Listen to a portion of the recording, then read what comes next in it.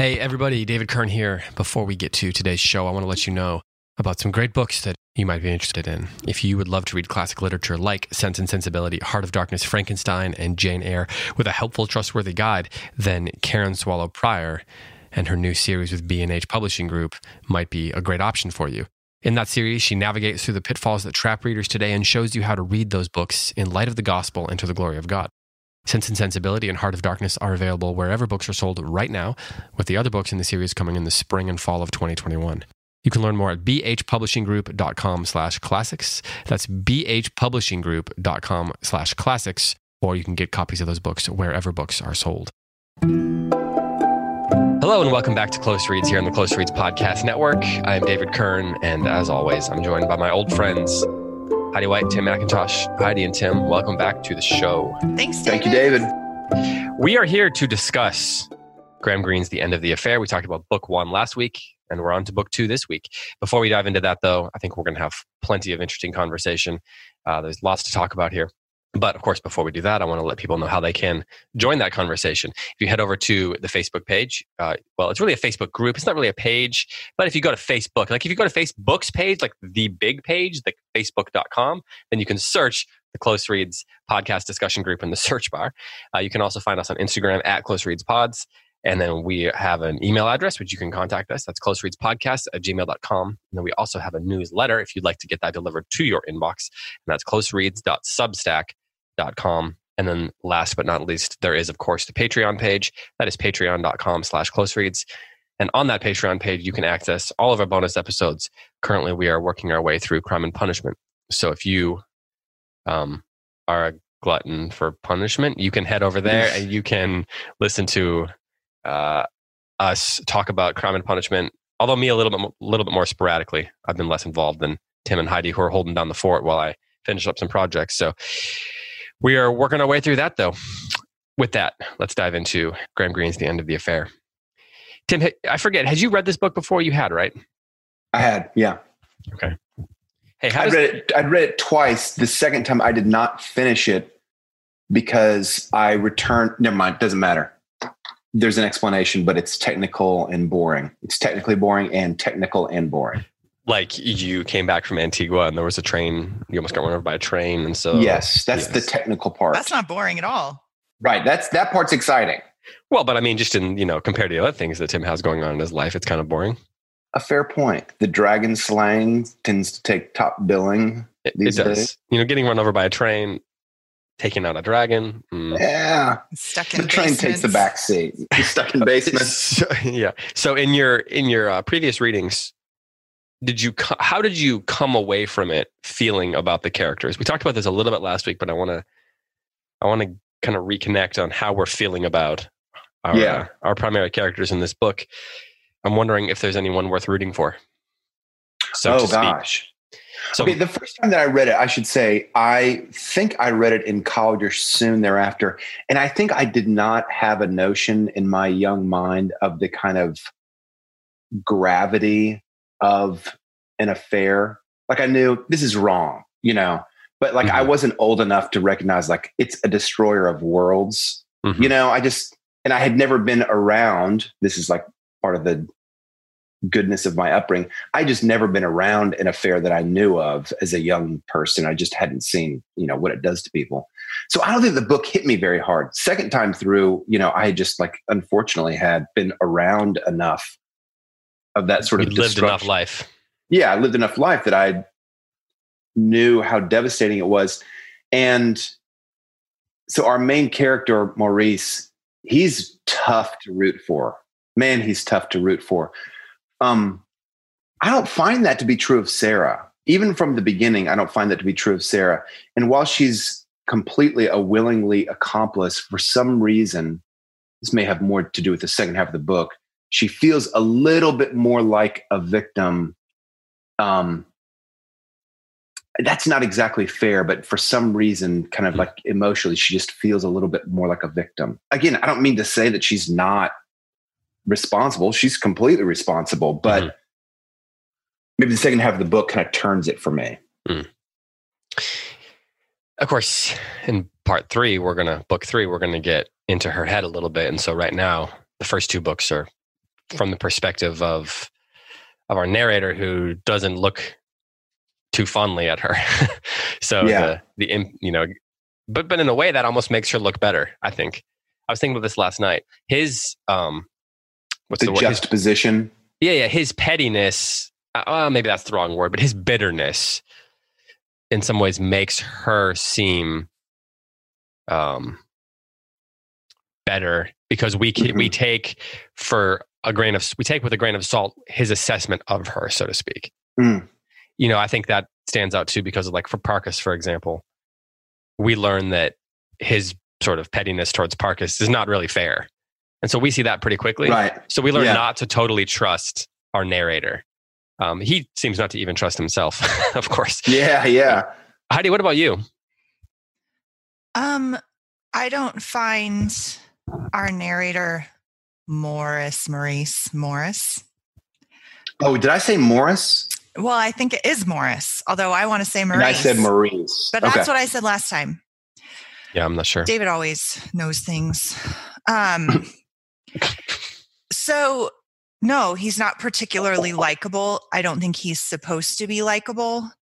Because he's a first-person narrator, there's some sympathy or some desire for him to see the truth. I think that's the strongest thing I feel towards him in this first section, or the first two sections, is I wish that you could see beyond yourself, because you're stuck in your head and it's ugly. And, he's telling himself a story. And as David pointed out last week, he wants to be the hero in his own story. Now, in some ways, I think that the particular brilliance of these first two sections is that we find ourselves in some ways to be complicit in that, in the sense that we all tell ourselves a story. And his is so ridiculous and so clearly distorted that, and he's wrestling with that. He's like a little bit honest about that, but not willing to let his own desires go.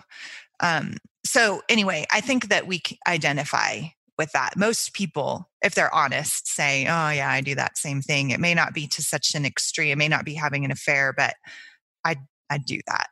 Or we see our kids do it, or people we love, or whatever. And so we may not like him, but I do think we have some kind of sympathy with him, or else we wouldn't keep reading.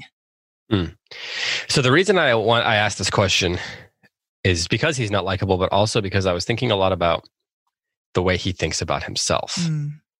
How do you think he thinks about himself? I was thinking about this kind of a roundabout way, because how throughout the book he seems to be like writing in proverbs.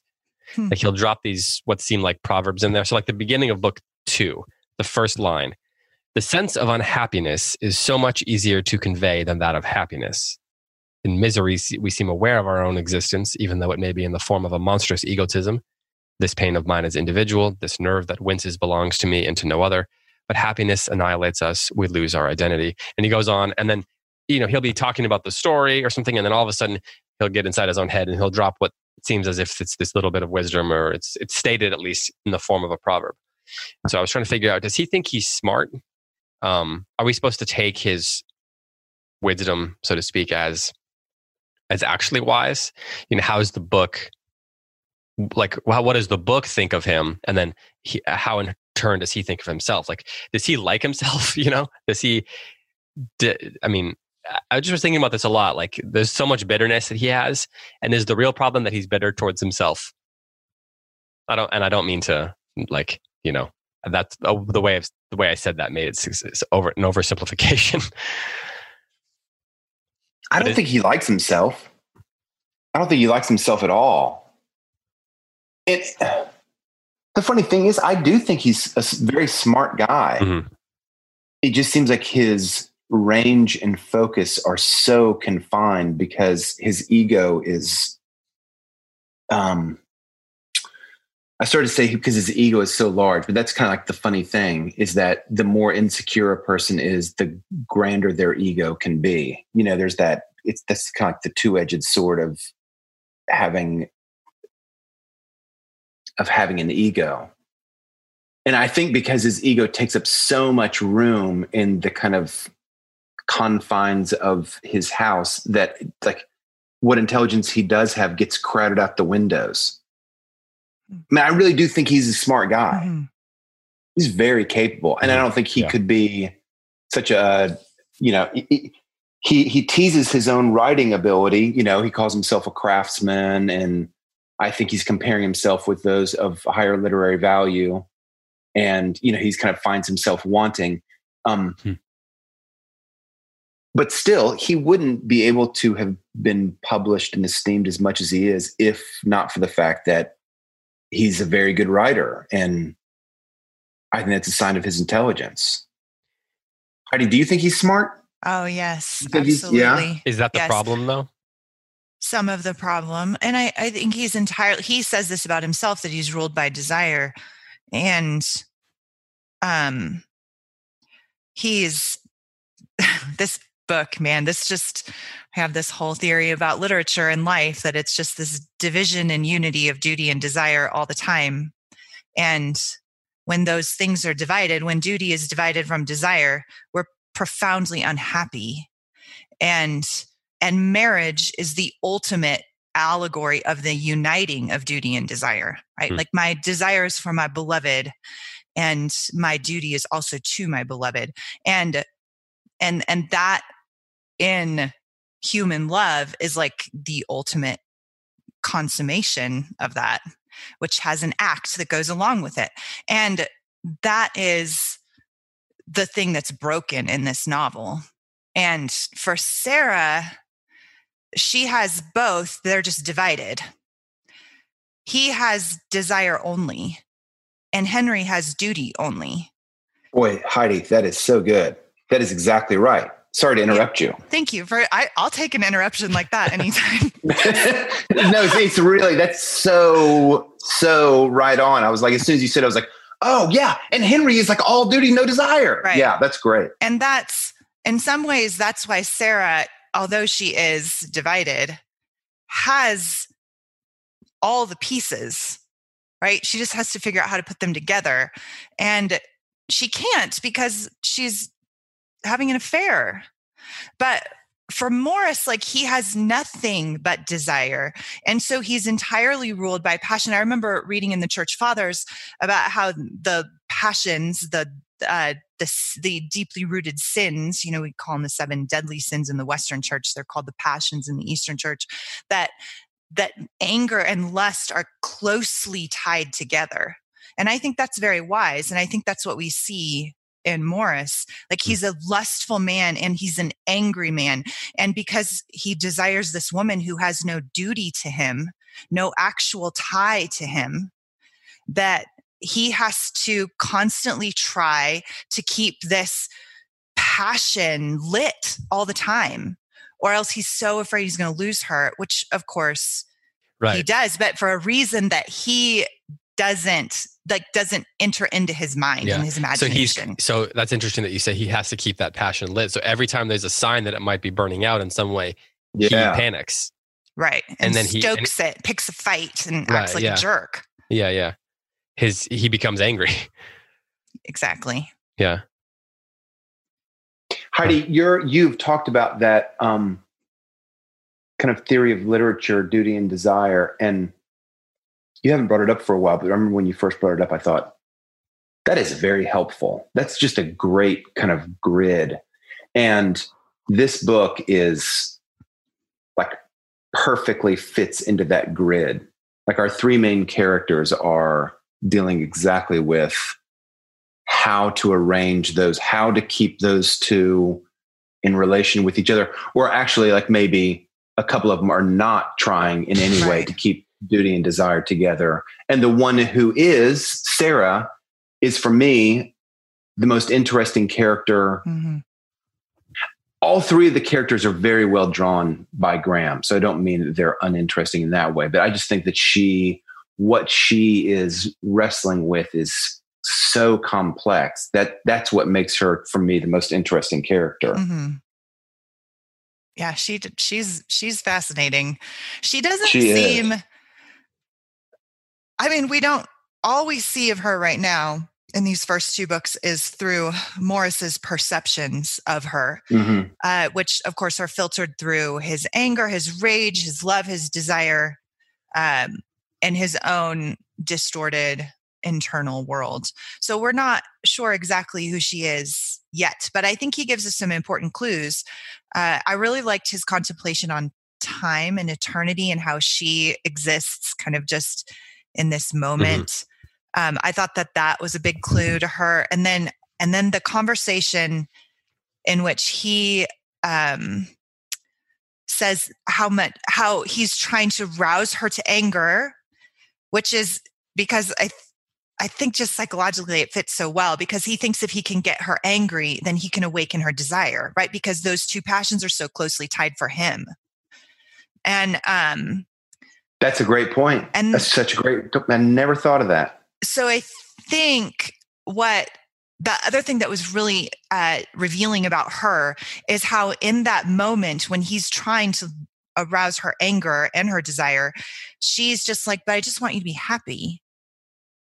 And which makes him mad again. That stirs him up again, right? Well, and yes, that's like the theme he sets out. Happiness is the concept of happiness is the theme of book 2.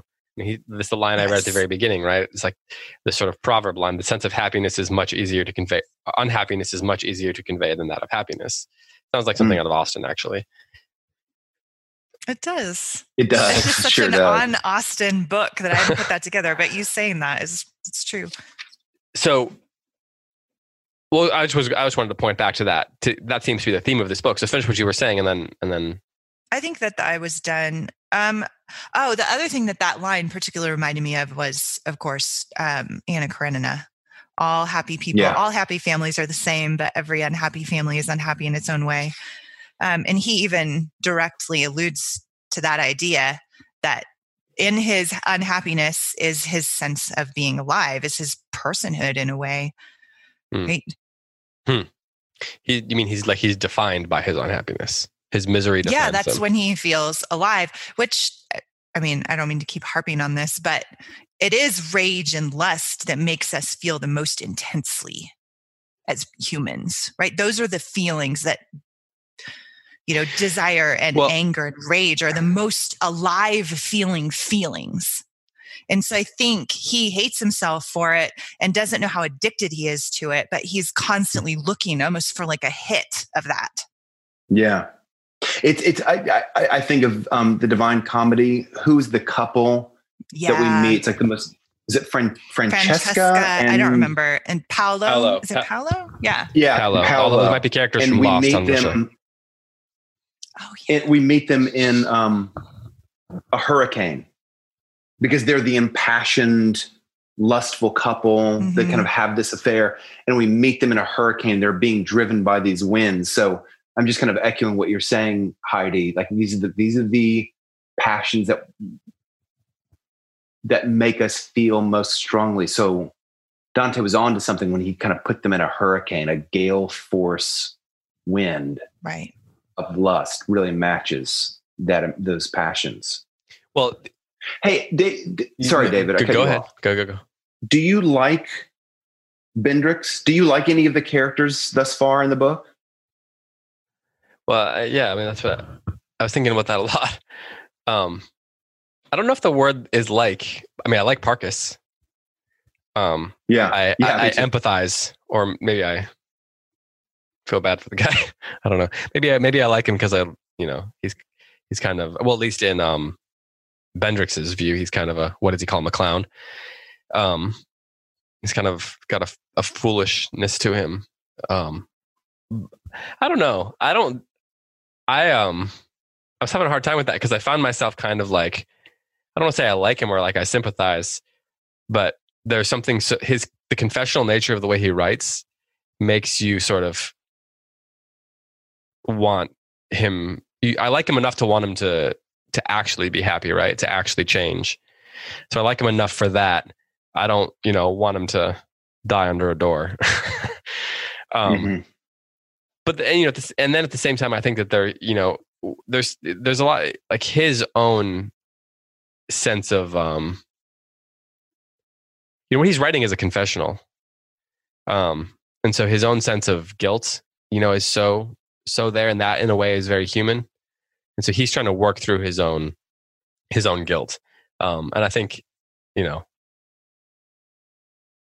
I just caught myself needing to say, not that I've understand his particular issue, the particular conflict that he's going through in his inner life.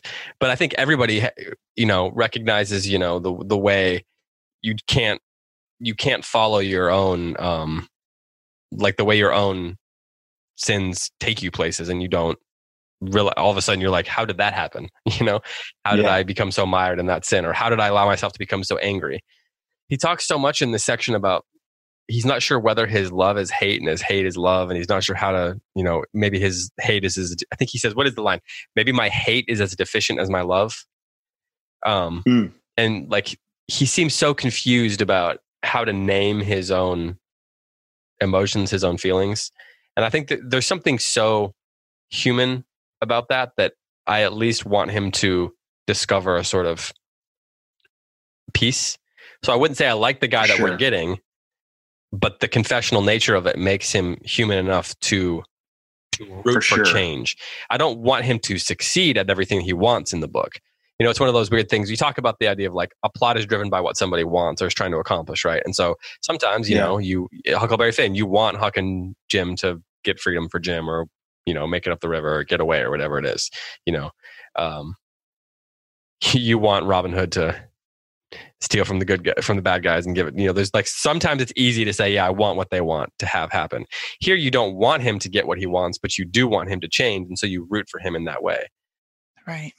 So Jane Austen, again, there's that line in Pride and Prejudice when Elizabeth Bennet says there's few people whom I really like and fewer of whom I think well. Yeah.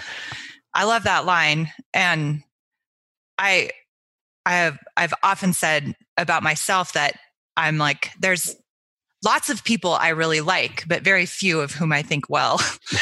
And you guys are on that list, by the way, but I know it's true, actually. Well, we didn't have to ask. That was that. I know. Well, we didn't have, at least I didn't. The listeners are all wondering. By which I mean, well, you saved us from having to ask the follow-up question. Right. I don't mean we assumed we were on the list. I think that that's true of characters in books as well, right? Like I don't think highly of this guy, but I want him to be saved, right? I care about him, but I don't think highly of him. And I've also often thought somebody should write a novel, maybe I'll do this someday, about a temptation to an affair that's not done, because I think that is very common. And that, I think I have a theory about that, that's why a lot of people like this book, even though they condemn adultery and would never have an affair, but have enough of an inner life to be tempted. And I've often thought, like, what would it be like? Because, people don't write novels about well-behaved people who withstand temptation. Right. But that doesn't mean that those ordinary people who are actually faithful to their spouses aren't severely tempted and maybe even in love with somebody else, but wouldn't do that, or choose not to. I mean, everybody's capable of it, of any sin, but like we're reading Crime and Punishment, and so much of it is about the inner life of these characters. And there's frankly very little action except for one axe murder. Right? But you could almost write the same novel about his temptation, even if he didn't do it. Yeah. And so with him, the question of whether or not I like him, no, of course I don't like him. I think he's despicable, but I care about him. I want him to be saved. I want to see something break free for him. Do you think that in these first two chapters, there is there's a spark of, like, are there moments in, as we're getting to know him and he's kind of unfolding himself, are there moments of hope or light that shine through, like sparks of goodness or likability that can give the reader hope? Or is it, in many ways it seems like it's rather than he's unfolding himself, but while doing that, he's revealing himself to be a pile of morosity. But do you think that, I mean, does Green, through that pile of morosity that Bendrix is revealing of himself, does Graham Greene, the author, manage to offer glimmers that we can latch onto, do you think? Or is he just making it worse and worse and worse? And, he's testing our patience, so to speak. And if so, show your work. Right. David, walk us through that question one more time. Okay, so as Bendrix unfolds himself, as he reveals himself to be a broken, as Heidi said, a sort of unlikable guy. Yeah. But I'm wondering if, as she said, we like him. We care about, even if we don't find him likable, we care about him enough to want him to be saved. So I guess the question that I'm asking is, how does Graham Greene pull off that dynamic? How does he make a guy not likable, but also make him so that we as the readers care about him enough to want him to be saved? Is there some sort of means by which he is, or some sort of glimmers by which he is making this guy that we still care about? Because if we didn't care about him at all, we wouldn't keep reading. And in the end, the redemption would be a lot less meaningful. It's the O'Connor thing, right? Like, redemption is meaningful most meaningful in a broken world, or however, off the top of my head, I can't remember her exact phrasing. But, she said it had to be dark for that redemption, for that, for that light to be more meaningful. Yeah. So what is Graham Greene doing, I guess, is what I'm asking, that's making it so that we care about him even as we don't like him? Heidi, you look like you might have something on the tip of your tongue. Mm-hmm. Well, I just talked a lot, though. Come on, we'll do. You know how in fantasy football there's a snake draft where I might pick first, and then Tim goes, and then Heidi goes, then Heidi gets to go again, then we'll go back to Tim, and then we'll go back to me, and then I'll get to go twice. We'll just do that throughout the podcast. Okay. What's a snake draft? Oh, you're one of those auction guys, huh? No, I don't know anything about this. I do. I know a lot about it. Wait, Tammy, are you the one of the three of us who doesn't do fantasy football? I do not do fantasy football, and I don't do it because I know that if I did it, I would really like it, and it would be a time suck. And so I'm just like, no, can't even like dip my toe in that river. You have a well-ordered soul, I suppose. So Heidi, fantasy football for real. I have had fantasy football teams because I am really into sports ball, and that is what I do. You're going to draft Michael Jordan every year. Of the Tampa Bay. She has been her record is very poor, but she has a great time with it. Yeah. So my friend Emily, she never watches. Are we talking about fantasy football now, or are you going back to the book? No, I'm just going to tell a really quick story, and then I'm going to answer the question. Okay. So she only knows about one football player, and it's Tom Brady, because Scott told her about him. So every time she sees Scott, literally every time, which is a lot of the time, because we see them a lot, she's like, "Hey Scott, how's your day? How's Tom Brady?" So, I can totally Tom and Scott are buddies or something. Like, he texted me. I can totally hear Emily saying this. Like, I can imagine the whole conversation. Yes. All right. So he does it, I think, in a couple of ways. One is by making Sarah likable, even through his intense internal dissonance about her. And I think because of that, we're curious about her. We want to know about her. How do you think he does? How do you think he makes Sarah likable? Because she's such a cipher. She's barely there. She's a cipher. She's really just an object of his desire. So far, yeah. Right. But we do get some glimpses into her as a person who's very lovable, especially to such a divided man. Like, he can't, man, what he says about jealousy and how the minute she's out of reach for him, like, he starts to imagine. And if you're like an extremely desire driven person, that makes total sense to me. I get how you kind of can go to that place. But you just wonder, why does this woman who seems so single-minded, capable of big love, even though we know what she's doing is wrong, it's very clear she's capable of a big love. And we want to know what it is that she sees in him. And then I also think that it taps, I think, as you said earlier, David, his internal division taps into ours, even though it's out of proportion to most of us. But there's something about it that we recognize, and we want we want him to get better. We know that it's almost so easy. All he needs to do is get out of his head. So we keep rooting for that to happen. And we know something has to happen. So we have to keep reading. Do you think that maybe that's why the Proverbs sort of, the proverb-like phrasings are there? Because in a way they're kind of expressing universal emotion or universal feelings or whatever. And so that helps kind of root the story in some things like, when you're saying this paragraph here about unhappiness, how it's unhappiness versus happiness and how it's easy to express unhappiness. Like, you know what? I actually kind of buy that. You know, when he's talking in grand philosophical terms, you kind of latch onto it in a way. And then he starts revealing who his true self is. And you're like, I'm going to distance myself from this guy.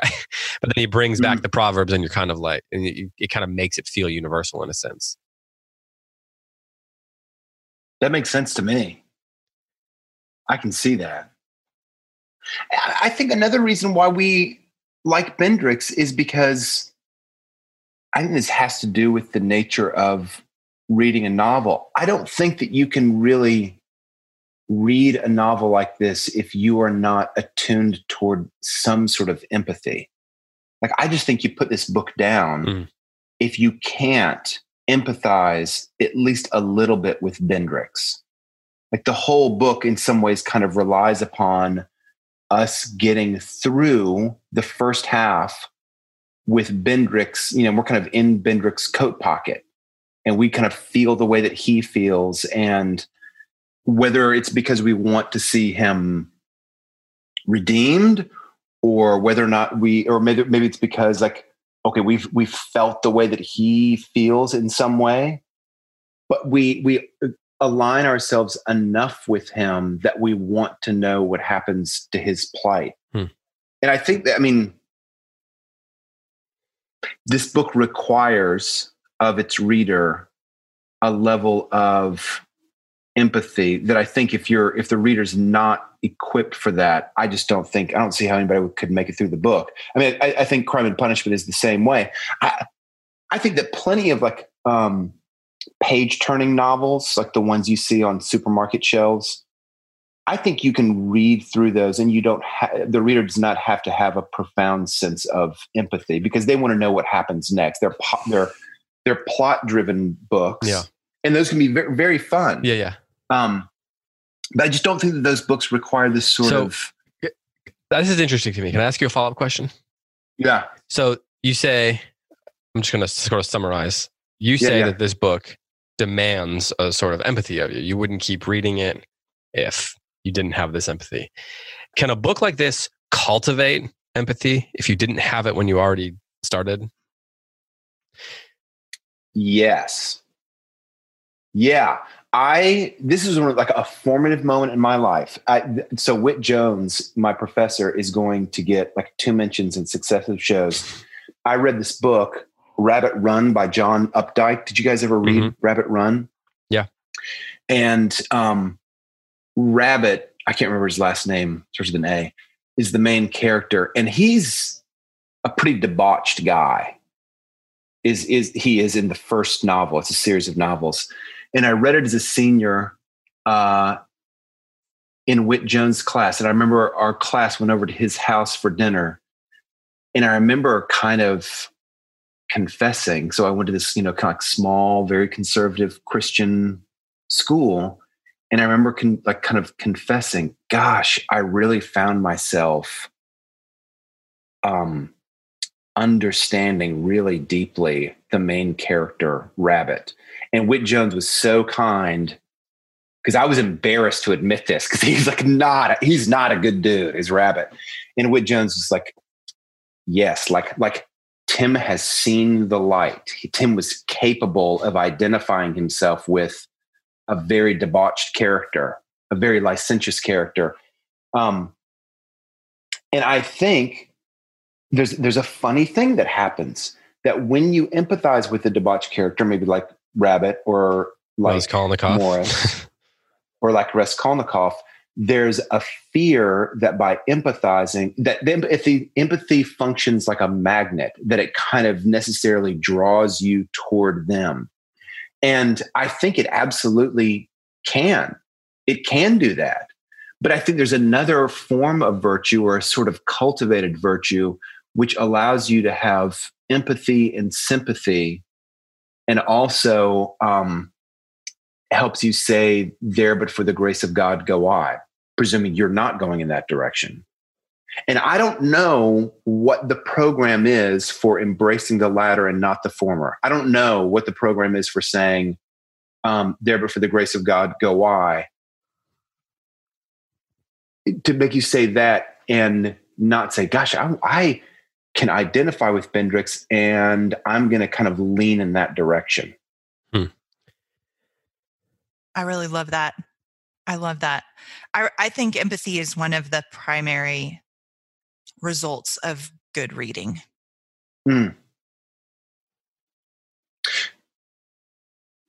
Heidi, do you worry though about empathizing with a character that you don't want to be like? Right. Using it as a justification. Say someone is tempted to lust or to have an affair, and they use this book as an excuse for it.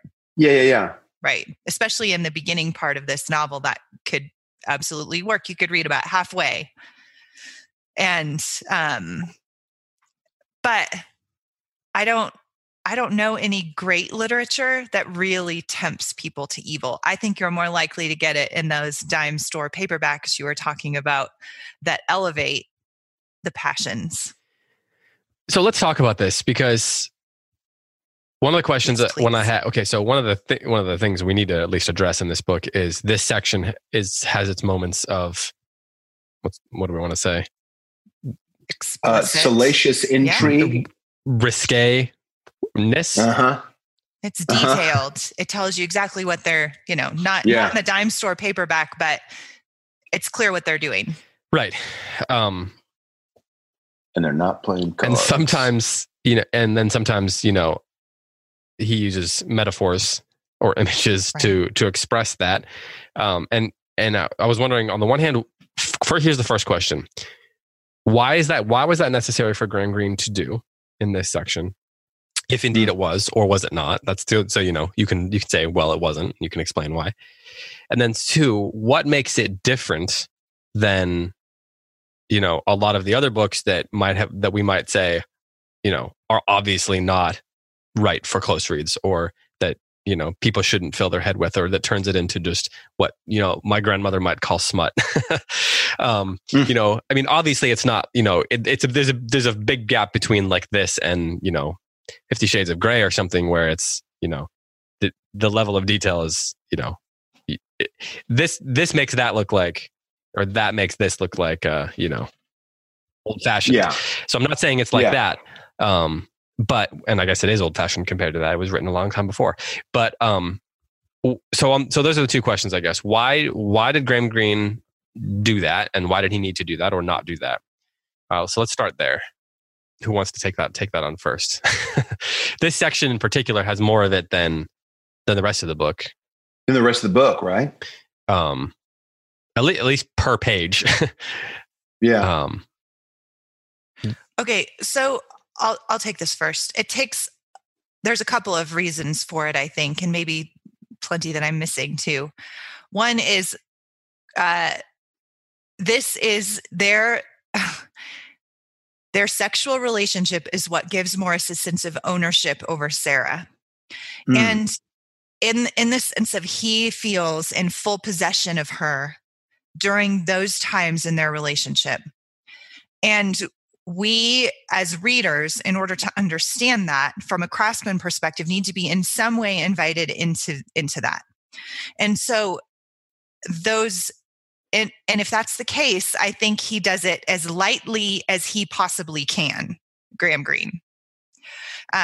He could have gone way more, but we do need that as readers. In order to understand Morris, we need to understand how important that is, specifically in his relationship with Sarah. And as any good fiction writer, as Flannery O'Connor says, your job is to put house shoes onto clerks, meaning your job is to be as specific and particular as possible.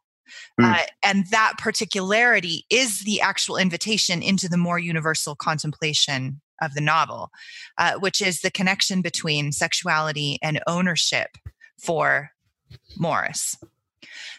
So there's that. Mm-hmm. Then there's also that is what an affair is, right? That's the actual definition of an affair. In order to actually contemplate, meditate on the implications of that, we have to, in some sense, have you can't just say, you can't gloss over that if you're writing a novel. You can if you're writing an essay, or if you're writing some kind of cautionary tale, but if you're writing a novel, about an affair, you have to actually talk about the affair, and that includes the sexual aspects of it. And I think, again, with that, he does it as lightly as he possibly can. He gives us enough specifics without it just being smut. Yeah. It has to, the implications of it are so much more meaningful. If it, when maybe I want to say that, maybe I'm saying it backwards. Now that I'm opening my mouth, I'm realizing maybe I'm saying it backwards. But there is the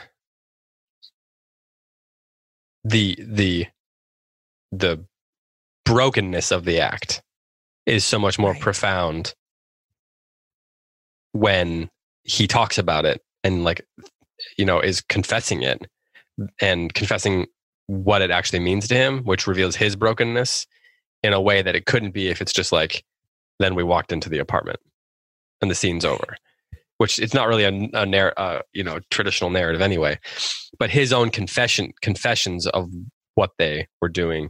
And then the way he's revealing how broken he is so much more meaningful because of those few lines here and there. Right. Well, and there is a real, and this is true, I think, this is how people say things like, we were really in love, right? It's okay. I justify the affair because we were really in love. There's a real tenderness and intimacy between Sarah and Morris. And the way that we see that is through remember how he calls her hair an indeterminate color? He says her hair was of an indeterminate color spread out on the the hardwood floor. And I that stood out to me so much. He's not, a smutty novel is a vivid description of each body part. Mm-hmm. That's not what's happening here. There's an intimacy and a tenderness to it, but it's not a salacious description of their bodies and what they're doing. And in that, we as the reader, we get to say, this isn't all in his head, right? There is a real love between them, or a real attraction, however you want to call that. It's maybe not charity, but there's a real eros there. And we, in order to understand this novel, we have to understand that, and we have to accept that. And I think that goes to what Tim was saying about the empathy. Part of the reason we have empathy for Morris is because we know that their physical relationship was real. It was wrong, though, and that's part of the question. Anyway, go, Tim. I'm done. I think part of the reason why it's in there also is that it's the apex and end of their relationship. It can go no higher or farther than this. Whereas a married couple could have They could move into their first house together. They would have a wedding together. They would go to the reception with all their families together.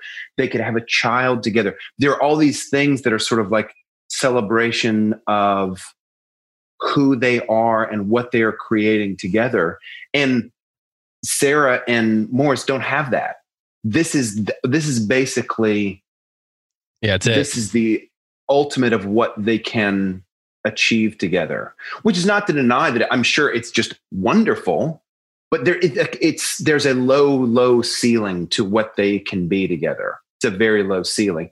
And so I think to sort of gloss this act, I agree with Heidi. I just don't think that you can gloss this act because it's where the relationship kind of like end. It's the ultimate end. And I don't just mean it terminates, but it's sort of like the, to butcher the word, it's like the telos of their relationship. Mm-hmm. There's also the aspect that the act itself has such a deeply spiritual connotation. Yes. And so what they're doing, essentially what he's doing is, I was going to say he's stripping away the spiritual aspects of unity that, that are there in a marriage, which is true. But there's also the sense that there's this, so the line where he says, some people talk about the act as a death, which is some kind of medieval concept. I actually think that's really important. He kind of glosses over it in a way. He kind of says it like, well, that's old fashioned thinking, but hey, it's an interesting way of thinking about it.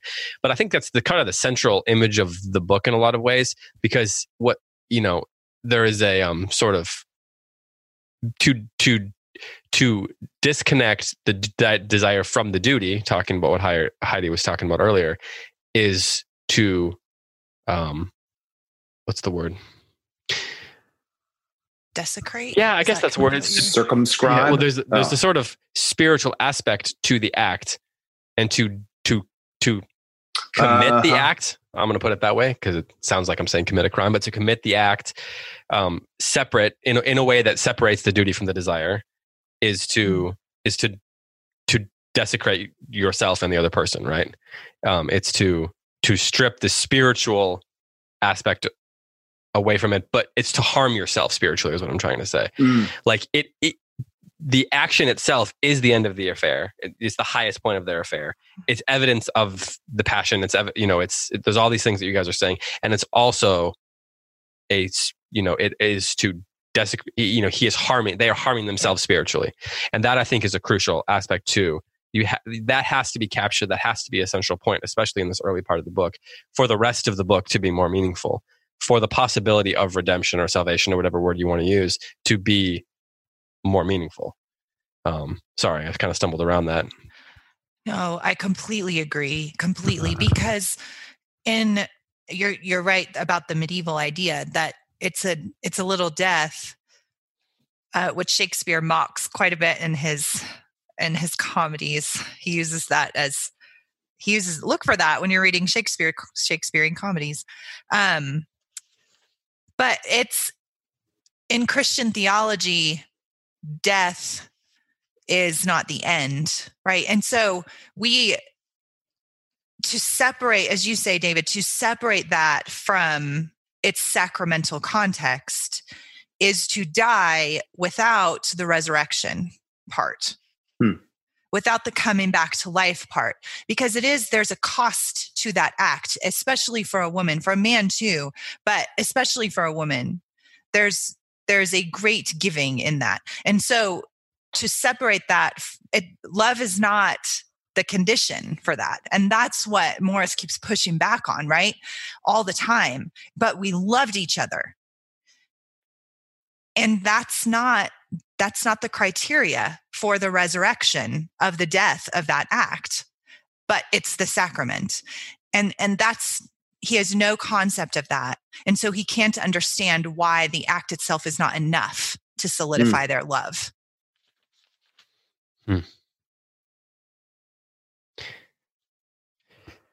The other part that he talks about, he has that line where he says something about how it's a lot like hatred. What does he say? Hatred is like physical love or something like that. Towards the end. I wonder if a line like that, I mean, that's That's a line right there, right? Yes. He goes into it a little bit, but I wonder if that line, a concept like that, and an assertion like that, could have the profundity and the thoughtfulness that it does if he hasn't explored, the concept of what sex means previously, right? Mm-hmm. Like he has been, the book itself has been contemplating it by offering this character whose version of it is just lustful, right? Well, maybe not just, but primarily the desire. It's the desire without the duty. And so to suggest that version is like hatred is a really profound idea. Because so you can say hatred is like the physical act, right? But let's put it the other way.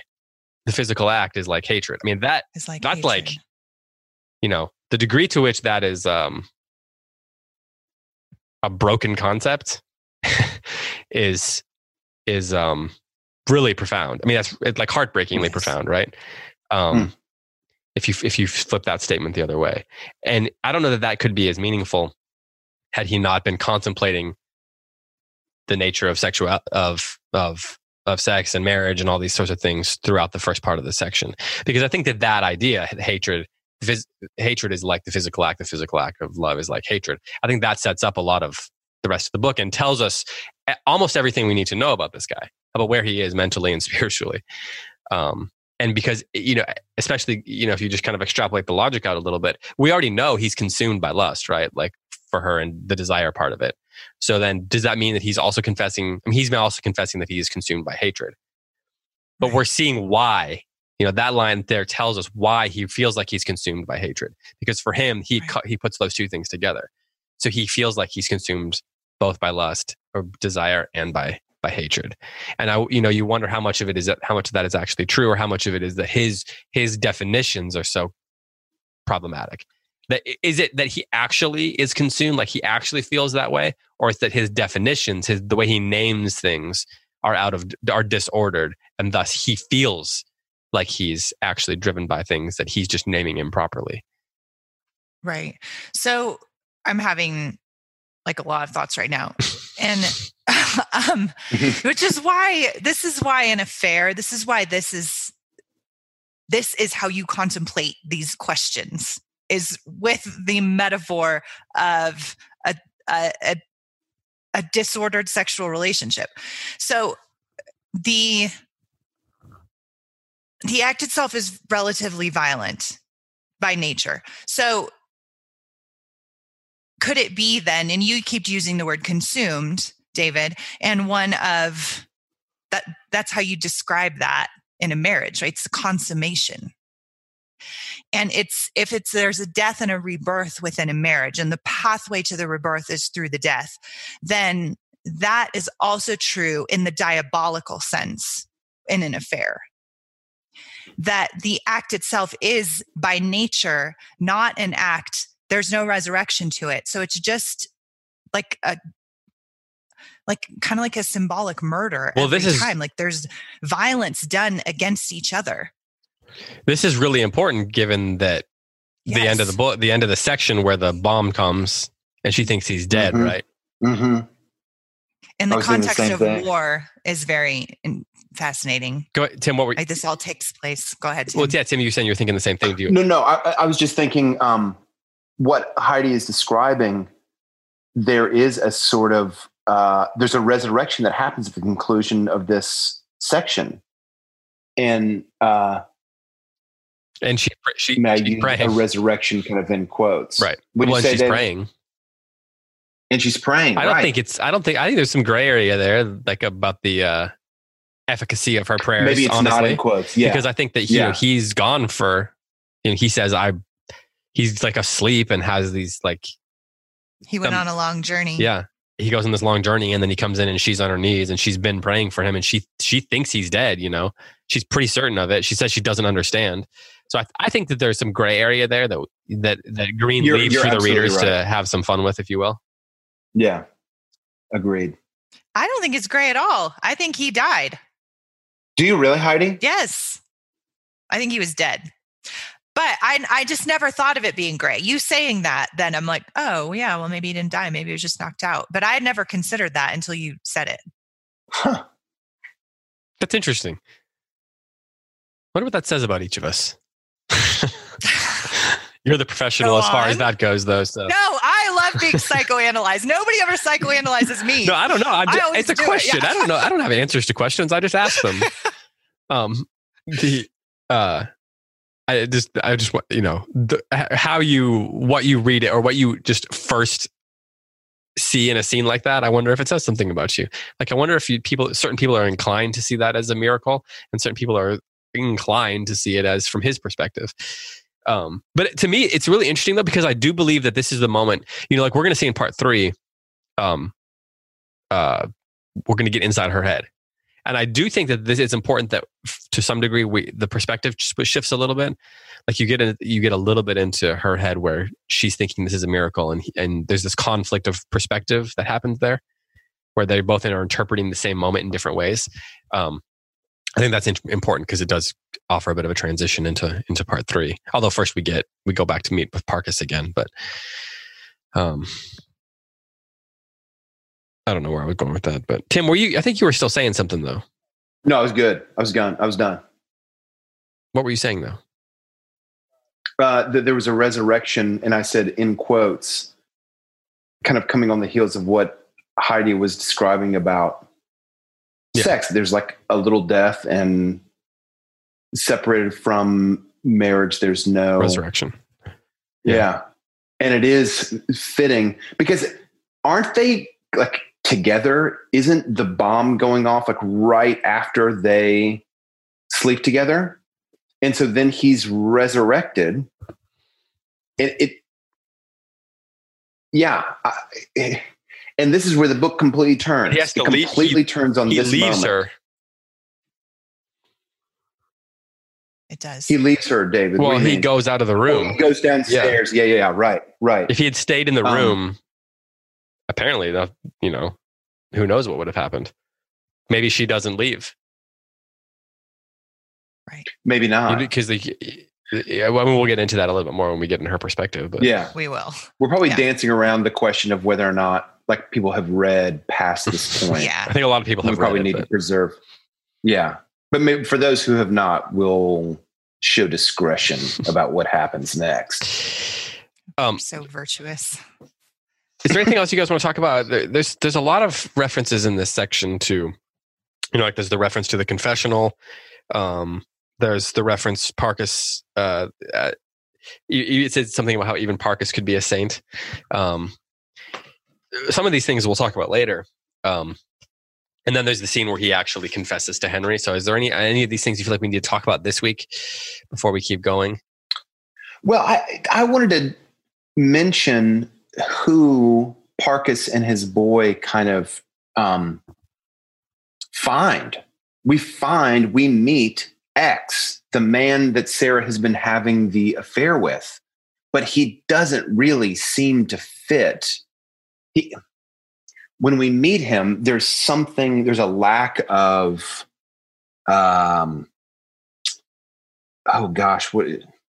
he's not the sort of man that you can imagine Sarah having an appetite for, I guess is the best way of saying it. And so it creates this little mystery. Why is this the man that she's been having an affair with? And there was something also kind of mysterious about his religious convictions. He's a man that works on Sundays, but he's not a priest. He seems to be very antagonistic toward Christianity, almost like in like a religious way. He has this kind of like religious conviction that he's operating from, and it's operating in opposition to the church. And so he is not fully explored, but this mystery is kind of opened up for us about who exactly he is and why Sarah would have a relationship with him. And I just think that's really good storytelling. It's really good storytelling. It makes so one mystery is sort of solved. We have found the man, and another mystery is opened. how in the world is this the man? Just from a plot perspective, I just thought it was excellent. Excellent. Right. Well, and you can see that Bendrix himself is disoriented by it. He's befuddled, like, right? What? Yeah. On the other hand, maybe most people would have thought that about him as well. Yeah, maybe so. But I don't know why. I have the impression that maybe this also is from later in the book, that Bendrix, while he's not emotionally an attractive man, there's something about him that is compelling. Yeah, I think he's charming. Yeah, they do, right? And there's a few occasions in the book that we see not just Sarah liking him, but other women. Well, like him. Honestly, in some ways, this might be a little bit of one of those things where the author gets to just decide stuff. But it seems like everybody kind of likes him. Like people just talk to him. He has this very intimate conversation with Henry, and Henry just like turns around and starts consoling him. Parkas talks to him. Everybody seems the girl that he has the drink with or whatever. She's though maybe that's a little bit of a different situation, but people just seem to gravitate towards him. But I wonder if that's just like Graham Greene telling us people just gravitate towards him more than Graham Greene earning that people should gravitate towards him. So I want to ask, this is a real question, not like I'm asking it so I can give the answer to it. It's not rhetorical. Okay, so I don't understand Henry.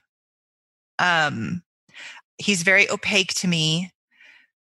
And there's certain points in the novel that, and we'll talk about them when we get there, that I feel like he completely breaks down as a character, but I'm willing to be convinced. Huh.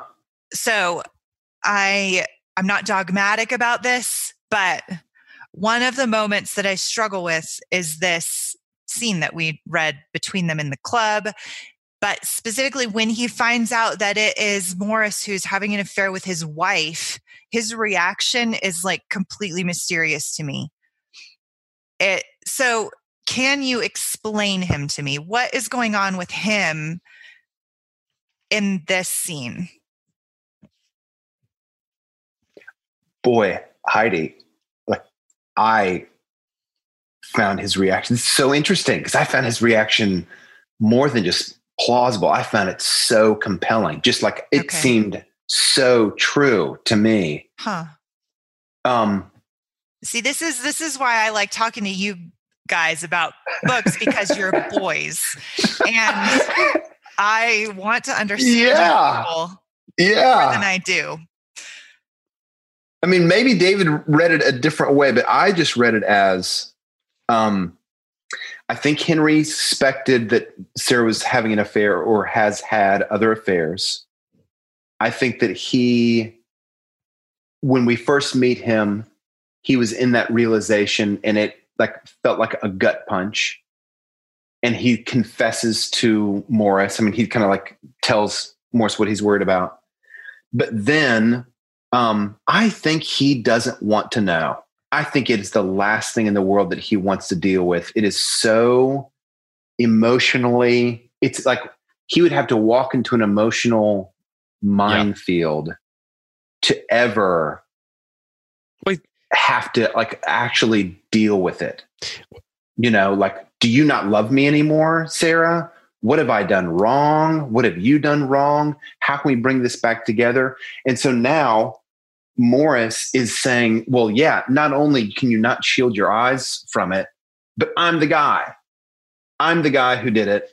And I'm sitting across the table from you. And so I think that Henry wants to get out of there because the one thing that he does not have the capacity to deal with is right there in front of him. And it's like he's even positioned against a wall. He's kind of captive by Morris. Morris is the thing that he doesn't want to deal with, or the representative and perpetrator of the thing that he doesn't want to deal with, his wife's affair. And so he just wants to get out. Yeah, I don't think he's surprised. And I also think that I think once there's this interesting shift in his tone, because at first he's sort of questioning, and then he shifts. He says to him, "I never knew," to Bendrix, I never knew. And then Bendrix is going on this thing about how you pimped with your ignorance. And then he says, and then all of a sudden Henry asks, why did she leave you? And it's as if his perspective has sort of changed. Like, I think, as Tim's saying, he knew, he had a hint all along, but he just kind of ignored it. And he doesn't want to wade into that emotional minefield. And, you know, to me, it says everything we need to know when he says, why did she leave you? And Bendrix says, because I became a bore and a fool too, but I wasn't born one, Henry. You created me. Which I honestly think, this is classic nonsense from Bendrix here. She wouldn't leave you, so I became a bore, boring her with complaints and jealousy. Like, the idea that Henry created him is like, it's drivel. Totally. Then Henry says, people have a great opinion of your books. And then he says, and they say you're a first-class chairman. What the hell does our work matter? And then Henry says, he said sadly, I don't know anything else that does. And then there's this big gap here. To me, this was the most interesting paragraph of all the reading that we did, because he leaves the conversation for a second, and we get this scene setting, which is classic Graham Greene. So Henry says, sadly, I don't know anything else that does. Looking up at the gray cumulus passing above the south bank. The gulls flew low over the barges, and the shot tower stood black in the winter light among the ruined warehouses. The man who fed the sparrows had gone, and the woman with the brown paper parcel. The fruit sellers cried like animals in the dusk outside the station. It was as if the shutters were going up on the whole world. Soon we would all of us be abandoned to our own devices. I wondered why you hadn't been to see us all that time, Henry said. And then he says, I suppose in a way we'd got to the end of love. There was nothing else we could do together. She could shop and cook and fall asleep with you, but she could only make love with me. She's very fond of you, Henry says. They go on a little bit, but that goes back to Tim's comments about it was kind of like the height, right? He says she could go home to you and cook and fall asleep with you, and with duty. But duty has negative connotations in a way. I think for a lot of people, Henry longs for that sort of intimacy. The intimacy that's not bound by lust and desire, but that's bound by I'm going to take the word duty, but he's doing things. They're doing things together. They're actually living a life together. And I think Henry is so consumed by his duties that he allows that to rule him. That's his whole perspective, is the duties. So I think he realizes in the moment that that's what he's been, that's what he has been bound by. It's for him, that's the most important thing. So he's not, on the one hand, he's not surprised, and on the other hand, he recognizes in himself that that's all that has mattered to him. And so I think that's why he responds the way he does. He realizes it, and we're realizing it about him at the same time. Why is he so passive here? Why doesn't he hit him? Why doesn't he fight? What do you think, Tim?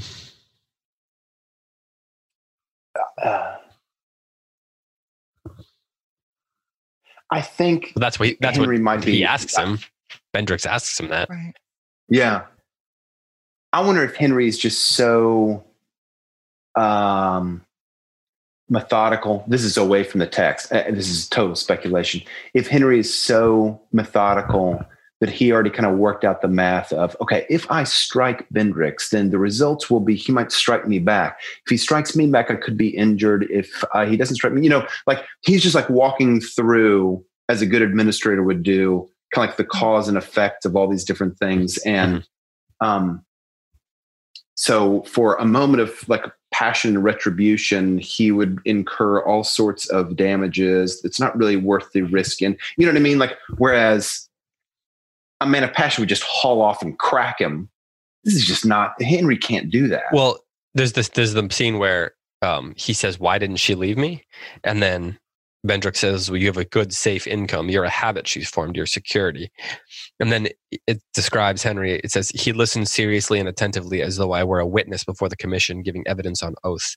And I think that's consistent with what you're saying there. He has for him, he's sort of able to separate himself. He's there's like a legal proceeding here. There's a way that things are done. And the way that things are done, because he follows the way that things are done, he would never have done what Bendrix did. So Bendrix is the one who doesn't care about the way things are done. He cares about his passions. Henry cares about the way things are done. He cares about the duty and what is expected of him. I think there's a role, there's a sort of cultural expectation expected of him here. And I also think there's an exhaustion. I think in a way he cares about other things. I think that he's sort of the adult in the room. He cares about the fact that there's a war going on and there's people dying and there's bombs being dropped and there's people who are going hungry, and that his duty demands that he attend to those things. The home front matters, but I don't know that he has the emotional capacity to invest in it enough to work up the strength to hit Bendrix. Yeah. Heidi, is the thing that doesn't make sense about Henry that he could kind of go on living his life knowing that his wife had an affair? Is that the thing that's confusing about his reaction? Yeah, I think that's some of it. What else? His passive response to the man who's doing it. There's almost like a camaraderie between them here. It's almost like he's like asking him for, he tells him like she was always very fond of you. So, and this isn't the only scene. Like, I'll ask this question probably again later, but this is helpful. Yeah, go ahead, David. Well, he's not upset though. Right. Like it says, he describes his eyes as bruised with tears. Right. That's a great phrase. He's not upset, but he also, I think, I'm going to say this in a way that's going to sound mean, but it's not. It doesn't mean to be, so don't take it that way. But why are you surprised that he would act passively in a situation where he meets up with the guy who's having an affair with his wife when he's been literally acting passively for years with his wife? Yeah. Right. I mean, and I think that's right. That's the big subplot here, is that she's unhappy in her marriage because there's no desire at all. Like he has never, he has been passive in his desire toward her. So he's going to be passive in his desire, or in the moment when someone else's desire toward her too, I would think. He's never made an attempt to own her. Fair. Right. I think that's fair. And I think this gives us a little bit of a clue as to what Sarah is so drawn to in Morris then. Yeah. Yeah. Right. For sure. Yeah. So, and that's helpful. Like that's helpful. I think the thing that, what I could understand is if Henry storms out or says, shuts the conversation down and walks away. I don't understand him kind of turning around and almost seems like he's reaching out for solace from Morris. And that I can't quite wrap my head around. But I think the intense passivity of Henry is, it has to be highlighted in the book. And that is the nature of their marriage. You're exactly right. And she gives us several clues about that. Like he wouldn't even know what that sound is. Like things like that just let you know they do not have desire in their marriage. Right. And she doesn't feel pursued and the object of passionate love. And that matters. So the other part of it though, is that they're in the same boat. She's left both of them in a sense. Yes. In fact, he has more of her, if you so to speak, than Bendrix does. So he's able to kind of look at him and be like, it's not like, and I think he also recognizes that Bendrix is not the one who ultimately, he wasn't the first, and he wasn't the only one. He wasn't the one who ended. Yeah. Whatever. So to your point though, like that seems like a pretty big conclusion to come to in the exact moment you find out that this guy's been sleeping with your wife. Yeah, but I'm saying I don't think this is the first time. Yeah. I think to Tim's point, I don't think this isn't the first. It's not like a surprise to him. Right. Earlier in the book, there's a reason why he was going to hire.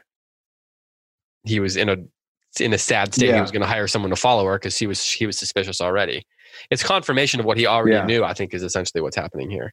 But I also think that this makes him, the fact that this is a conversation we're having and a question that you're asking makes him an interesting character. Like, otherwise That's true. He can't be both bland and uninteresting, if that makes sense. You have to be blandly interesting for the novel to work. Yeah. Most people are bland and uninteresting, but that doesn't work in a novel very well. Right. That's a great point, David. I think that's true. Well, we've been going for almost an hour and a half, so we should probably wrap this up. So any other final thoughts we want to offer? Well, there's going to be a lot of conversation about spiritual matters, matters of the soul in future parts, especially as we get into Sarah's journals and stuff like that. But, so we will address those things. But is there anything that you feel like we need to say before we go, Heidi? I mean, this is the part where the book turns now. Our narrator changes, is about to change. And so the tone of the book, I don't get the impression from the Facebook page that people were struggling through this book. But if you are at the same point that we are as readers and you've kind of struggled being in the head of Bendrix, the book's about to change. Hang in there. Yeah, I think that's good. My final thought is it's about the boy, Lance. And I hadn't noticed before that Bendrix overfeeds him sweets so much that he vomits. And I thought that was awesome. Like, that's how Bendrix is. Like, it's such a cool and like completely random objective correlative, and also just kind of a delightfully funny little side moment. I thought it was great. Vomiting in the bushes after because he gave him all this passion and soda. Yes, he fed his passion. Exactly.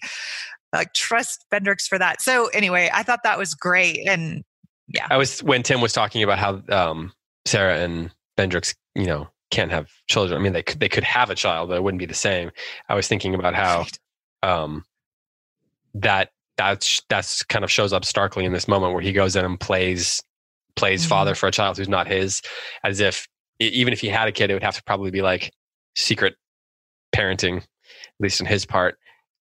Even if she did end up having a child, but in this case, they don't have a child. And so he's just pretending, and it's like, it draws into stark relief what can never happen in a relationship like what they have. So, okay. Well, it's another long episode. So, as always, it's fun. How could it not be though? It is a tiny little Titanic masterpiece. Well said. I think I made that up. I think you did. Came up with that. I'm confident you did not.